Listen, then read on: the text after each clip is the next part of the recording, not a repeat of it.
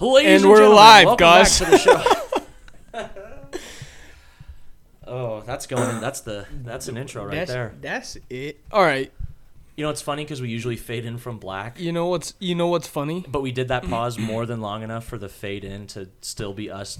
You know what's not funny? What's not funny?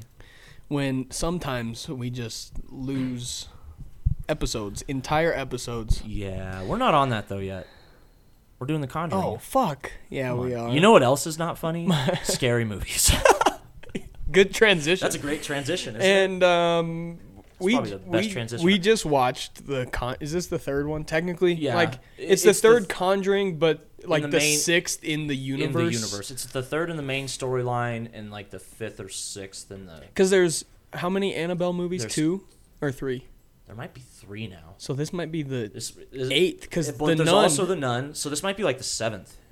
There's a think. lot There's a in, ton. in There's this universe, which there's a bunch. they don't necessarily like tie in a ton, like other than like a No. few Easter eggs and They're references very here and very there. small references. Did you notice the Annabelle doll in this movie at the end Oh, when in they're like in the little like storage room? Or Yeah. There's like the Annabelle doll in the back, and there's like a Right. picture of the nun up on the wall. Yep, that's so I'm pretty sure I feel like that's about as close as we get to like.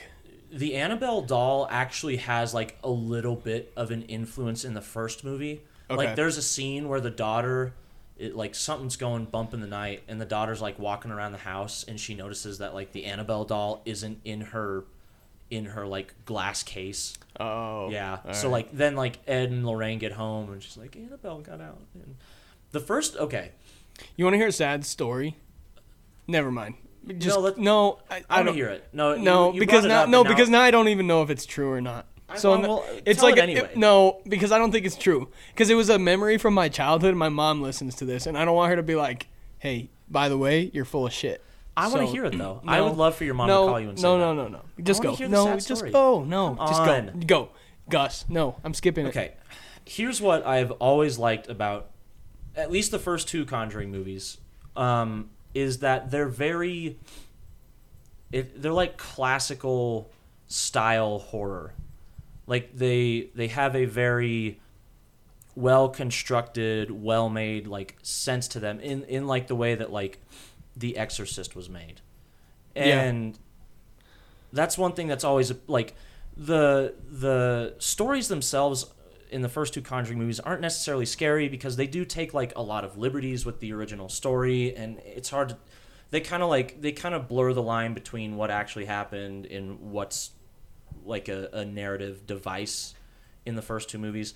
So the stories themselves are never that scary, but the way James Wan, who directed the first 2 movies, constructed the scares was always very well done. They weren't jump scares like what we've talked about in the past that, are meant to create like a jump. Like they're meant to Right. make you actually just jump out of your seat. They're not actually like well constructed, truly like horrifying moments to witness. One thing James Wan does really well in the first 2 movies is all of the jump scares he like constructs actually put the characters in danger. It like puts them in a Yes, place where and- you're like, oh, they're in trouble.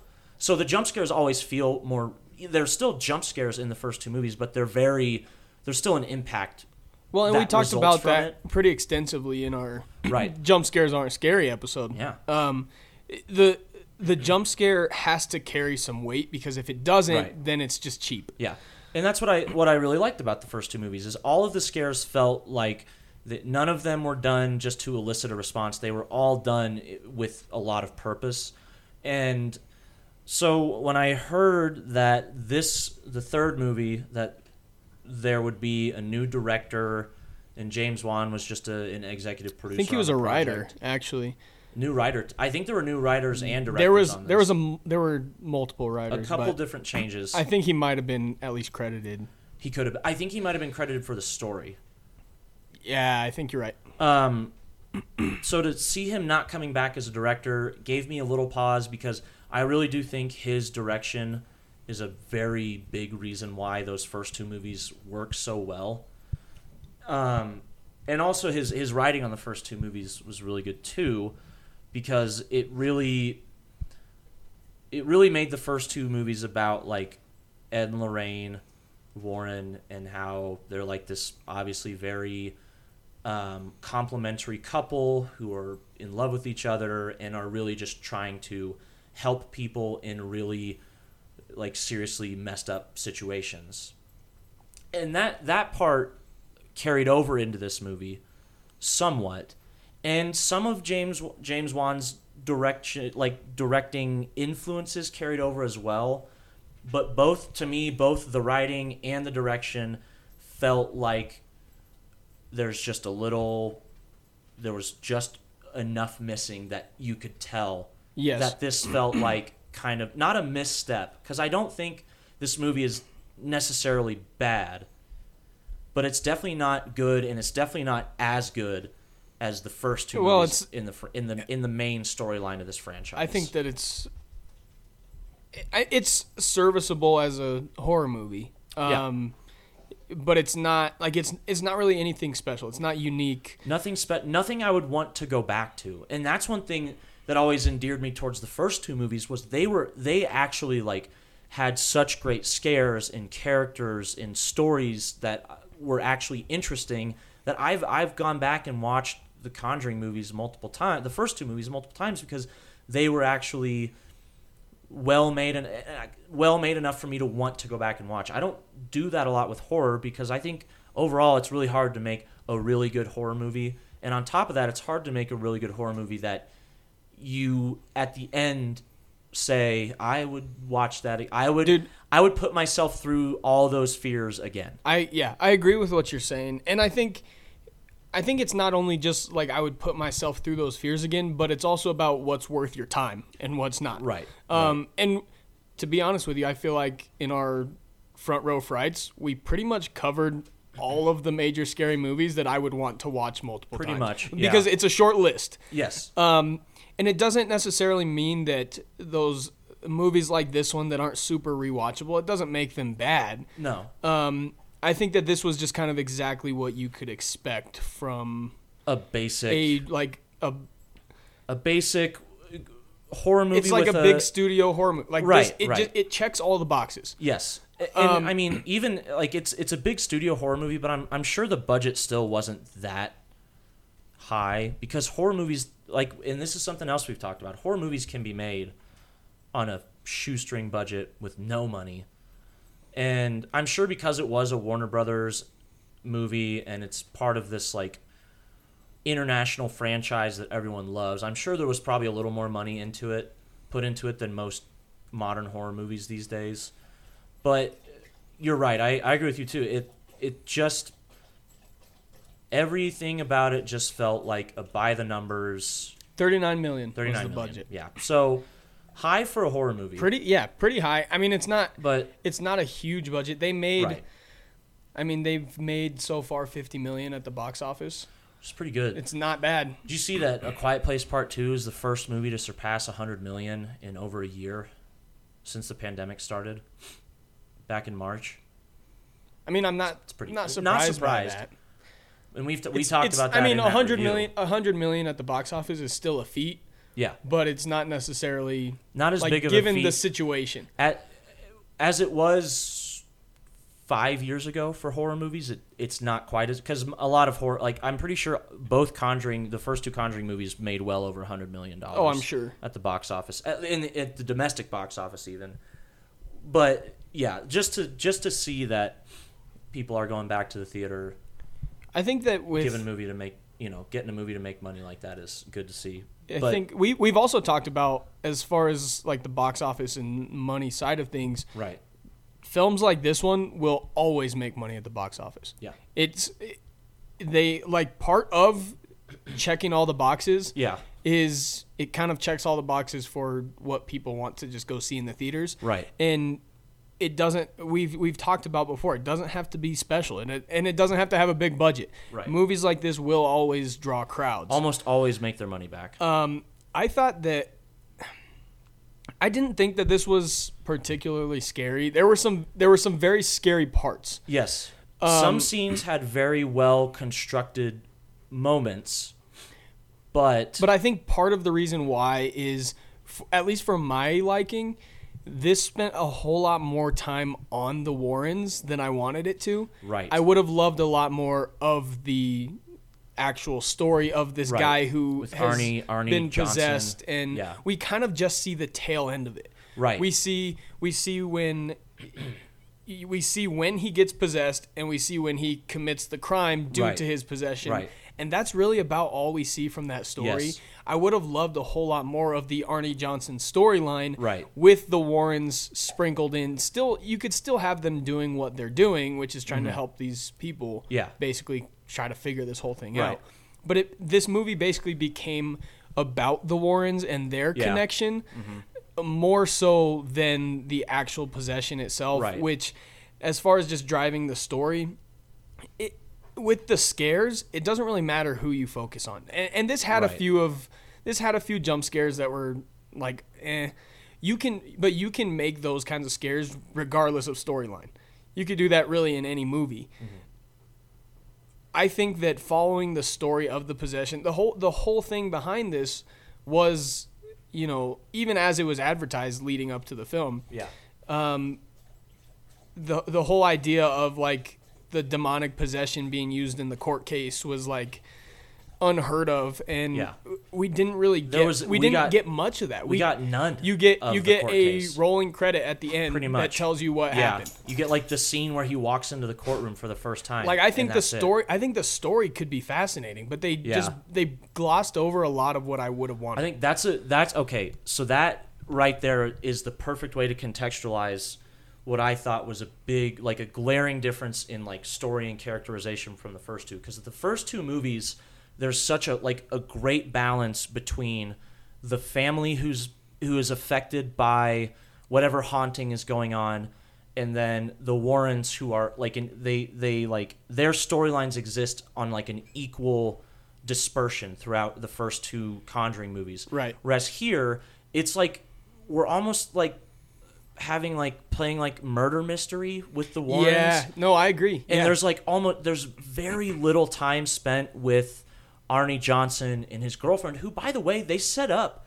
really well. Yeah. They set those two characters up really well, and then all of a sudden it seems like for the last the first 30 minutes we get really good build up for their characters, and then the last hour and 20 minutes, which is the majority of the movie, they're kind of sidelined and we don't get much out of them anymore from that point. Well, and I think part of it, Arnie Johnson's murder happened so early on too, where we reached the pinnacle of his story so Right. early in the film that they didn't really have anywhere to go with it. Right. And right. so the rest of what we got was, just him in a mental hospital Yeah. while we watched the Warrens try to figure the whole thing out. Right. That's what's so great again about the first two movies is like the possession takes place throughout the entirety of the runtime. Yeah. Like all the evil acts that could possibly happen culminate in the climax of the first two movies. Whereas here, the violent act, the murder happens right at the beginning. Well, and and I then think- we get an entirely different kind of story after that. And that's not a bad thing for a movie to take a different route than the first, because the first two movies are pretty similar in their setup, in the fact that they're in one location basically the whole movie. Both the first two movies, it's like the first movie, you have the haunting at Amityville, right? And then the Warrens are at their house. Those are pretty much the only two locations you're in the entire movie. And it's very similar in the second movie. You have the house in England and the Warrens' house. It's a lot of similar structure in setting and location for the first two movies, in that they're very confined, which is always, it's such, when you confine your characters in horror, it's really easy to kind of let the scares breathe because they don't have anywhere to go, right? Yes. Whereas with this movie, it feels like they're always driving around somewhere. They're at the house where the murder, or they're at the dog kennel where the murder happened, but then they're also at someone else's house where there was the initial possession happen, and then they're at the priest's house. At the priest's house, and they go to a police precinct, and then also big, stuff just starts randomly happening in their basement. Yeah, yeah. This movie is a little more expanded than the first two, but again, that's not necessarily a bad thing. It felt like they didn't, because they were like moving characters around so much. It felt like all of a sudden the two characters I think we should have focused more on, which is Arnie and his girlfriend, who by the way are apparently still married today. In this case, happened 30 years ago, which is cool. Instead of giving them as much time, they're off over here, like Arnie's in jail, and then Ed and Lorraine are like traveling around the greater New England area trying to figure out what's going on. So it just shelves these two characters that should have gotten a lot more time, not just together, but just in general, to kind of give their characters the arc they deserve. I think that having that like physical distance without necessarily an explanation as to how their locations are connected, like just we know how the stories are connected, but that physical distance kind of adds a disconnect to the story, even if it's unintentional.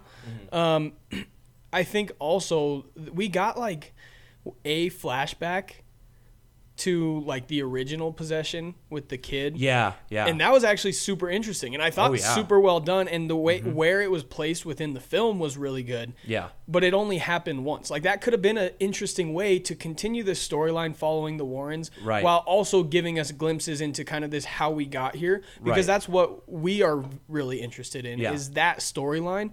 So you could have given it a little more, but they did it one time very well, and then it was like they kind of just forgot about it. But so even with those negatives though, I think that they did a very good job of blending, like connecting the Warrens story with the with the current possession of Arnie while he's in jail, and the, like, not to spoil too much, but just like who's behind it, like the evil forces behind what's going on. They did a very good job connecting the Warrens, Arnie, and the evil spirits, or whatever it is. Especially like near the end, the way they kind of cut those final scenes together worked really well. Yeah, the editing, I thought, as far as cutting the scenes was brilliant. They did a very good job with that. Yeah, I think for what it was, they did a great job, but they kind of strayed a little far from what really should be the root of this horror movie. Right. This movie has glimpses of what made the original two so good. It's just that they're kind of, these moments are few and far between, so you get 30, 40 minutes of runtime where you feel like everything is so kind of just spread out and just in weird different places and not connecting well enough, that when you get those moments that do connect, like that scene where they're talking to the original family of the kid that was initially possessed, like that scene happens, and then we get 20 minutes of just kind of not like meandering, but it like not like aimless meandering, but it creates a feeling of meandering because we're just kind of moving around. Well, because I think the characters aren't truly connected for so much of the runtime. I think it's because we know where they're headed and we know the purpose of what they're doing. Yeah. But like there are points, like you said, that like either not a lot gets done or the storylines aren't connecting, so it feels like we're not really moving towards our end goal. Right.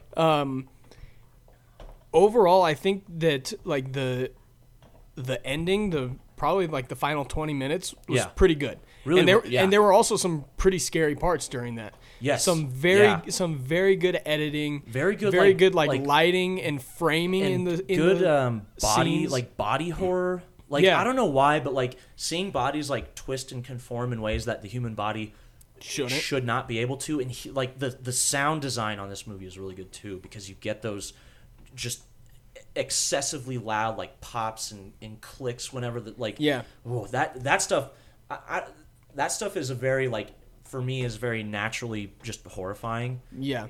Because you shouldn't see the human body move like that. And the way they did it was very well constructed.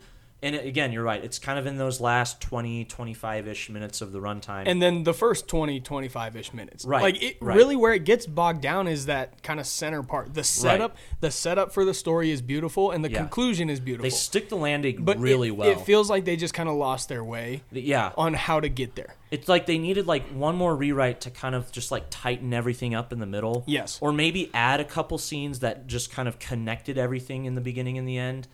And it just didn't. That middle hour just really didn't kind of come together at all. There were a couple shots though. I want to hear your thoughts because we were watching this one together. Yeah. And there were several times we were like, oh, that was cool. Yeah. And yeah. A couple that come to mind. Near the end when we see I don't want to spoil too much. We see a person basically like turn into a spirit as they're like going through this hallway. Yeah. The editing was so seamless with that shot where you kind of start to lose like what's real and what's not. Right. But it's like flashes where characters will change in a flash and like the background will change in a flash where you're not even really thinking about it. You're not noticing it until you're already there.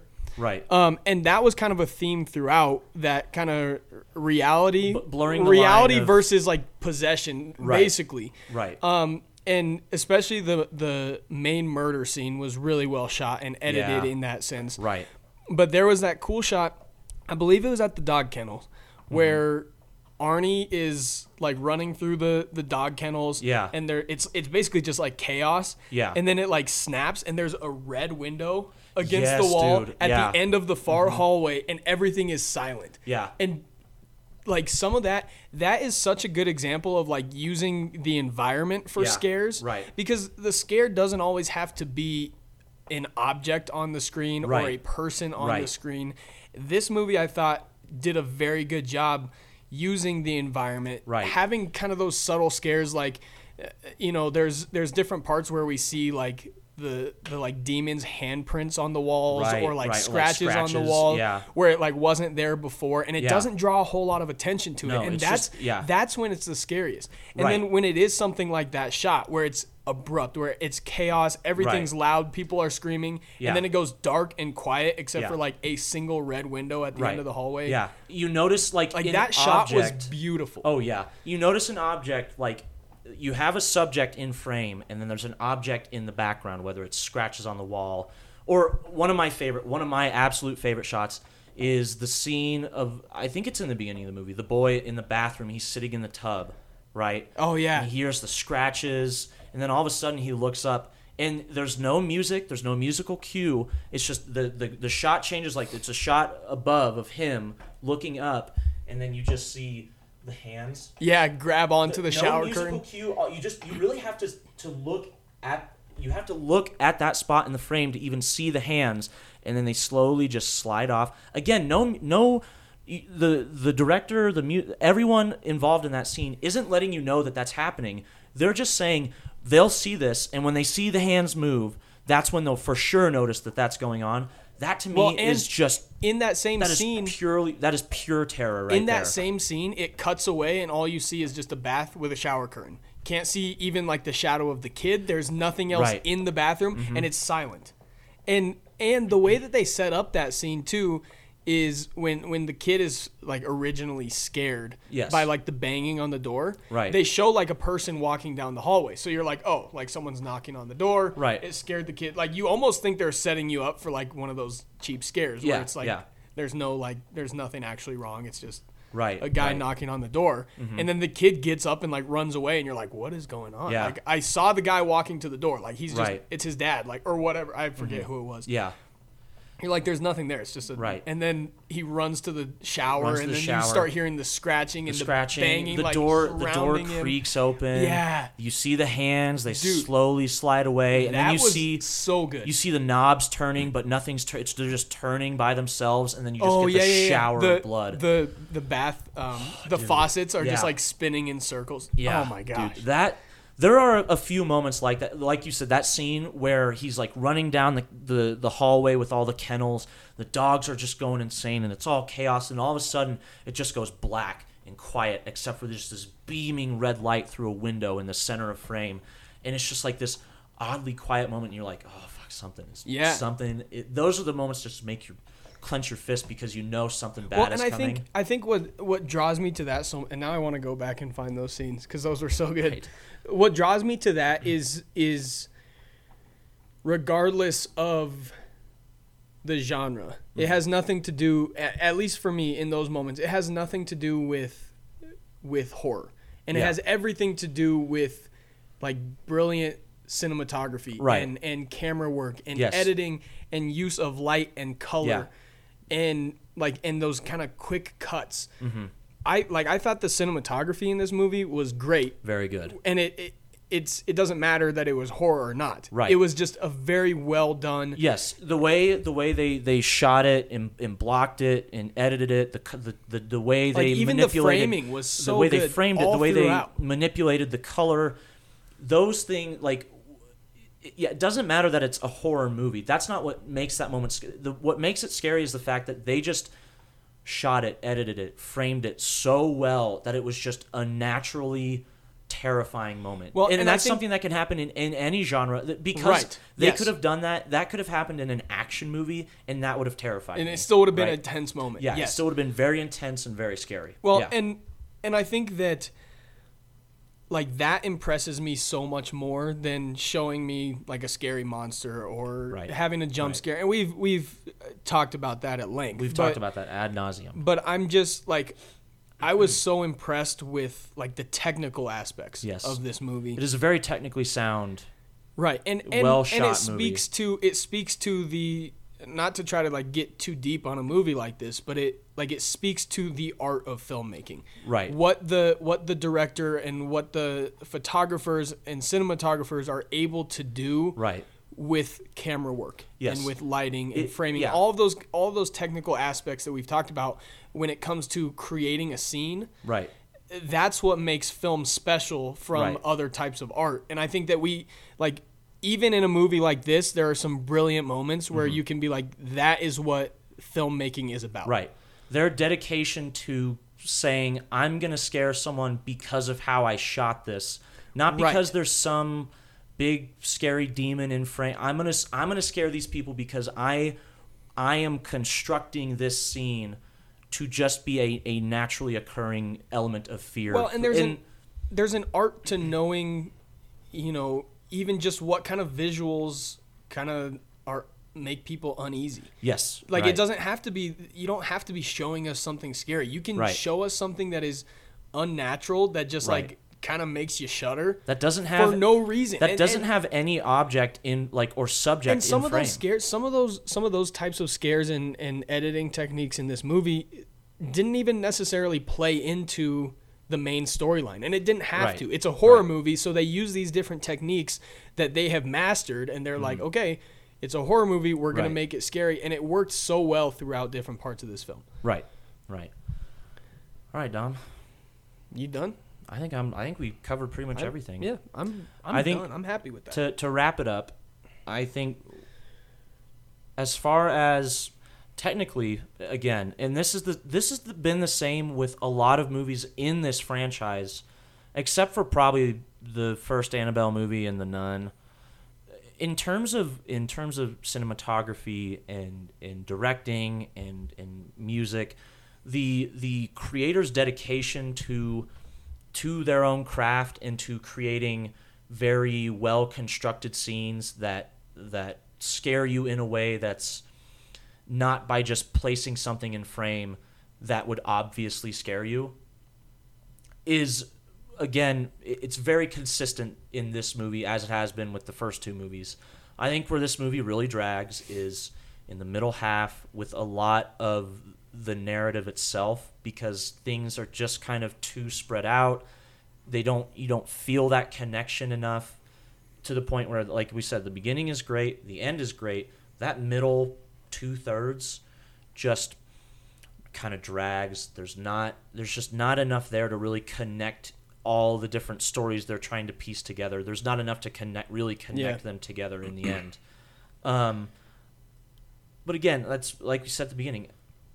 that doesn't make this movie bad. It just doesn't make it as good as it could be, especially because we've had 2 movies before this one that were really a culmination of everything we've talked about here, including the good thing. Like, they made the bad things in this movie were done really well in those. So Yeah. just it feels kind of like a misstep, not a detraction, not just a complete failure, just kind of like they didn't quite have everything down when they said, okay, go. And that's I think how I ultimately feel about this movie. You got a grade for it? I would give it a solid C. All right. So I'm going to give it a C+. I thought, unfortunately, I thought that there was a big disconnect. Leo, please. Man, you went. How long did we just go there? That was pretty good, dude. We got a solid half hour without him barking one time. Anyway, continue your. You know. You just started, so you can start over. Ah! I'm so mad at you. Ah! What? Yeah. Phil, I'm scared. The sun's not a monster. The sun's not a monster. How do you feel about the moon? Not a fan. Not a fan. Damn it. Oh, we were on a roll, Gus. Yeah, dude. Yeah. Well. Okay. I think that, kind of like we talked about a lot. Yeah. There's a big disconnect between, kind of what ended up being the majority of the narrative and the kind of, the setup and the conclusion. Yeah. And I think really there was a disconnect, maybe a misunderstanding by the production crew as to what I think they lost sight of what was important in this story. Yeah. They kind of got carried away with a storyline that they wanted to follow, and they kind of forgot what the story should have been about. Right. At least in my eyes. What made the first 2 stories they told in this trilogy now so right so good. I mean, there's no now, better word to put. With that being said, there were a few saving graces. Yes. The beginning and the end were great. Mm-hmm. They were very good. Mm-hmm. And this movie was not only technically sound, it was technically impressive. Yes. And to me, like, that gave it a big bump in my book. Again, was it necessarily a good movie? No, but there were a lot of good aspects going for it that saved it from being a bad movie. Right. And so I think we kind of just fall somewhere in the middle there. Yeah.